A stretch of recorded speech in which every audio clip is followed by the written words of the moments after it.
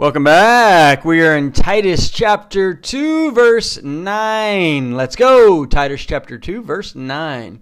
This is a letter from Paul to Titus, and he is now telling him to exhort bondservants to be obedient to their own masters, to be well-pleasing in all things, not answering back, not pilfering, but showing all good fidelity, that they may adorn the doctrine of God, our Savior, in all things.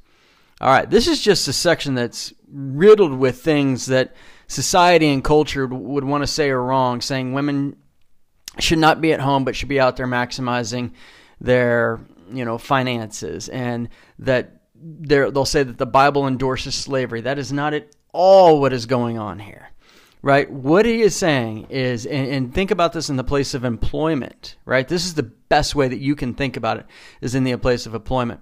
But back then, and still today, there is slavery.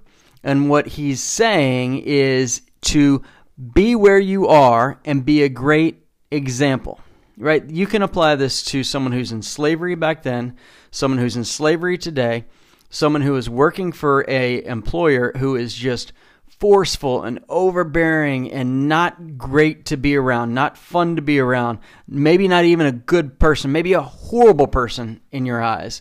It could also be a politician or a government that you are sitting under, you are living under, and you just can't stand them, right? Half the people in this country, roughly half, can't stand being under a president that we have right now. And the other half couldn't stand being under the president that we had before this president, right? It's this type of mentality that we're going for. So get out of the mindset that the Bible endorses slavery. That is so against the character of God and the Bible. What he is saying is, if you're in a hard place, you're in a place that you don't want to be, you basically have two options. Well, I'm going to very simplify it. You can just fight back and rebel and try to kill that person and hate that person and think about evil thoughts of them all the time and wish that they were dead and all that stuff. Or you can say, I'm just going to trust that God has me where he needs me. And if they force me to do something unbiblical, then I'll stand my ground and say, no, I'm not going to do that. But as long as you're under that political regime, as long as you're under that master, as long as you're under that mean and evil and forceful employer, he wants you to be obedient and loving, right? Too often, like in our society, we're saying bad things about the politician, and we're blaming, and we're telling jokes, and we're saying bad things, right? But God wants us to sit under that authority, to submit to that authority. Even Jesus with the coin said, give to Caesar that which is Caesar, and to God that which is God's, right? This is that kind of the part of the coin saying, well, this is where you are, give to that government, to that employer, or to the slave master. But give to God what is God's. What do you get to give to God if you're in that situation? You get to give to God obedience, and you get to be the hands and feet of Jesus to these people, because maybe this is the only Christian that they're going to see. Maybe you're the only Christian that your employer is going to employ. Maybe you're the only Christian that is going to be, or one of the few Christians in that, under that government regime. Maybe somewhere in the world, there are people who are in slavery who love Jesus who are in slavery, and the same thing is true of in the past. So that's the setting of what's going on here.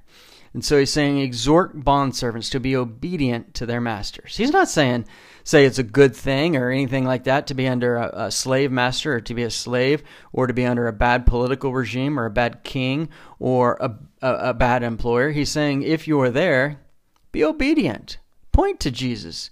Let them see you praying. Let them see the characteristics of God shine through you, that you're not hiding, you're not backing down. You're willing to go to jail for your beliefs, right? I'm reading a book right now called Shackled, and it's unbelievable. I highly recommend it. I'm not even through it yet. And this Ethiopian lady who was living in Sudan, was thrown in prison, and this was just about a decade ago, less than a decade ago, and she was sentenced to death for believing in Jesus and not renouncing her faith. All they said was, hey, we won't sentence you to death if you just say the Shahada and proclaim Islam is your religion and you're a Muslim, and we won't put you to death. And she's like, no, I'm a Christian. I love Jesus, right? This is the kind of atmosphere that we want to be thinking about.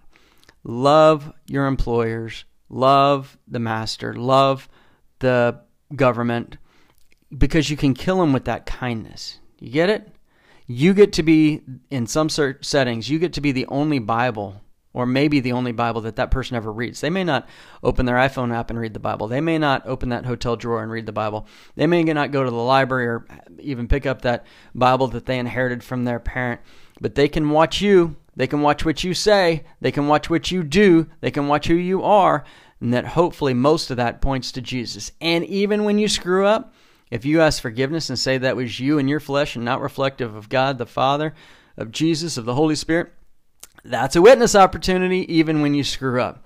That's what's going on here. It says to be well-pleasing in all things. Not answering back, right? So you're pleasing, you're a great worker, right? That employer is mean to you and promises you these commissions and bonuses and stuff and time off, and you never get it. He never pays you the bonus. He never gives you the time off, and you're just like, but you're well-pleasing, and you're not answering back. You're not talking back. You're not gossiping. You're not yelling. You're not telling stories behind their back.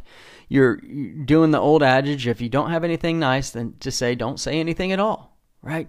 People will take notice because God has you there, because there are mean employers, there are bad governments and bad politicians and bad kings and bad dictators, and all slave owners are bad.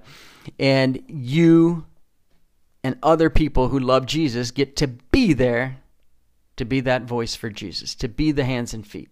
That's what's going on. That's what you and I should be and should want to be. And in America right now, we have a government that is forcing all sorts of unbiblical values and beliefs out there. They're saying we came from nothing and there's just no code and you can choose your gender and do all this stuff. But biblically, we just get to sit there and say, well, first, I can vote. Second, if who I voted for doesn't get in office, or who I voted for gets in office, but they still don't kind of, implement the values in the society and culture and laws and regulations, well, I can still love people, and I can do that in Jesus' name. Amen? Amen. Then verse 10, it says, not pilfering, but showing all good fidelity. So you're not keeping to oneself. You're not hiding the truth of Jesus. You're proclaiming it boldly and proudly, that they may adorn the doctrine of God, our Savior, in all things. Verse 11. Now we're moving on to a new section. It says, for the grace of God that brings salvation has appeared to all men, teaching us that denying ungodliness and worldly lusts, we should live soberly, righteously, and godly in the present age, looking for the blessed hope and glorious appearing of our great God and Savior Jesus Christ, who gave himself for us that he might redeem us from every lawless deed and purify for himself his own special people, zealous for good works. That's a long sentence. I'm out of breath. Let's go back to verse 11. For the grace of God. Now, how are you saved? You're saved by grace through faith, not deeds, right? Right here, for the grace of God that brings salvation. That is the gospel right there.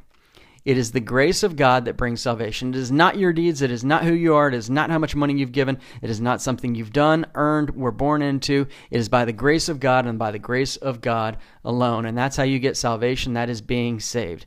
That is the life raft. You're in an ocean. It's rough. You're hundreds of miles from the nearest shoreline. There are sharks circling around you, and you have to have that lifesaver. It's the only way to be saved, otherwise you drown, right?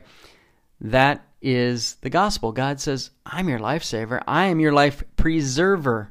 If you believe in me, if you confess with your mouth that Jesus is the Lord, and you believe in your heart that God raised him from the dead, you will be saved. All right? That is the preciousness of the gospel. That is the truth. That is the good news. The gospel means good news, and that is the good news.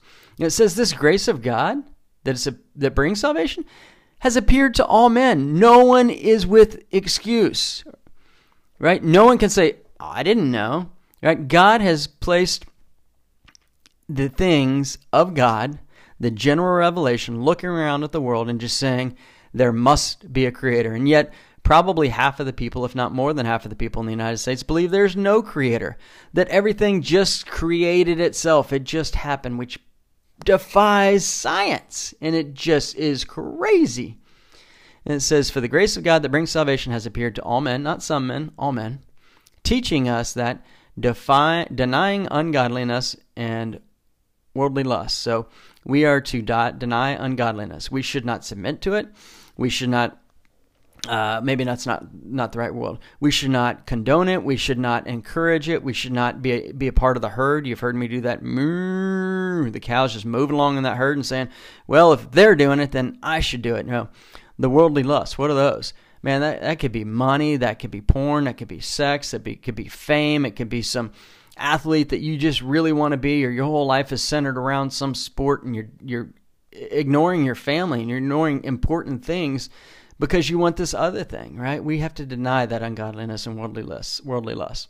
We will pick up next time with the back half of verse 12.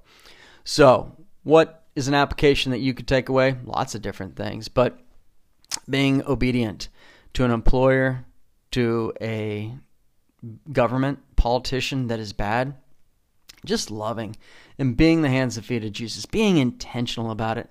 And instead of complaining, just saying, this is where God has me. I can, look for other opportunities if I can, or whatever. I mean, it may be hard to escape the government. Maybe you could get out of an employer, but how can I glorify God right here, right now, where I am? You can do that with your words and with your deeds, and understand that the grace of God that brings salvation has appeared to all men, including you. If you had not accepted Christ, you don't have an excuse. You can't say, I didn't know. No one told me. You've heard it right here, right now, by listening to this podcast. Lord, thank you so much. Thank you for appearing. Thank you for dying and freeing us of our sins. But Lord, we also know that although that grace is universally offered, it must be individually accepted. I pray that anybody listening to this would understand who you are, would accept you as their Lord and Savior, and would spend their time, and I would spend my time, being the hands and feet of you, Jesus, and telling people about you and showing people who you are. It's in your amazing name, and we ask for your help because we need it. There's sharks all around. Amen.